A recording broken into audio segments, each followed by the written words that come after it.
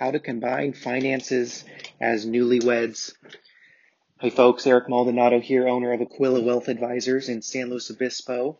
And today we're talking about a way to combine finances for a newly wedded couple or newly married starting a relationship or starting in on a joined effort towards living life together.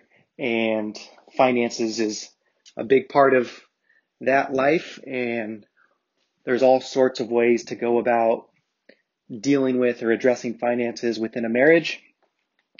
This is just one idea to start tackling that, and there's all ends of the spectrum that married couples are on when it comes to finances. Some keep it completely separate, some combine everything and have everything is jointly owned and one account for everything together.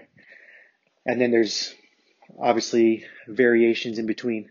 But one way of an idea to help start the process for a couple who's just looking to start combining things together or just bringing things together and making some progress towards that effort of getting on the same page and moving in one direction towards a purpose or with money together is to first just start with like a shared common ground of a purpose or a goal.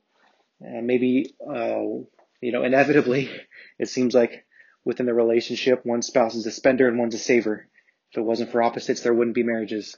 So that sometimes makes it difficult to find a common plan to address finances.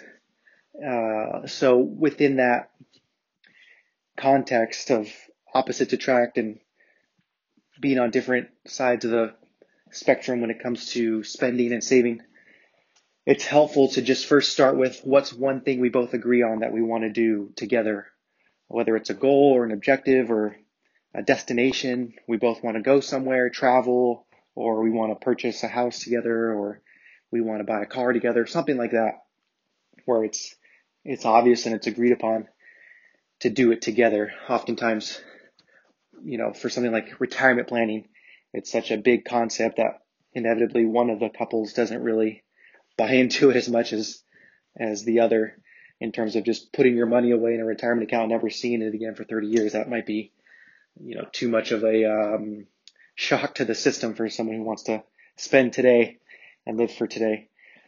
Whereas maybe a shorter term or a middle term goal, whether it's a cash reserve account or a travel account or home purchase account, something that you can combine together on to set up an account and both be on board, jointly owned, and both be on board with putting money towards it, whether it's kind of a direct deposit of an amount from each bank account or however you want to get the money into the account.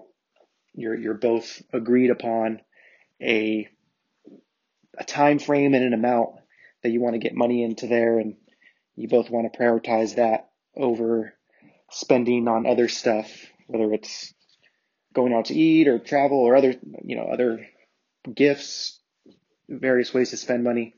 There's an agreed upon joint effort towards one goal, and that's a great way to just start with bringing money together, putting funds into one place, and having a joint account that you can both look at as, when you achieve this goal, okay, great, we know we can come together on finances, and it becomes a win, in the win column for moving together on finances. So just one idea on bringing things together, kind of a lowest common denominator goal where no matter where you stand on this, on spending, saving, which, combining versus separate in a relationship of finances, this is one way to begin that process of working together on the financial front. Setting up just a simple account, whether it's a savings account or a bank account. You guys can both do it at a third institution, so it's like you guys both own that one, or at someone's bank that they already are at, and start putting money towards it, whether lump sum or depositing with a monthly reoccurring effort, and labeling it a goal name, put a nickname on it, whether it's, this is our Cabo trip account for $10,000 that we want to put in there, or $2,000, whatever the amount is, and we want to have it saved by within 5 years, the end of 2 years, whatever the amount is of time. That's all for now. Until next time.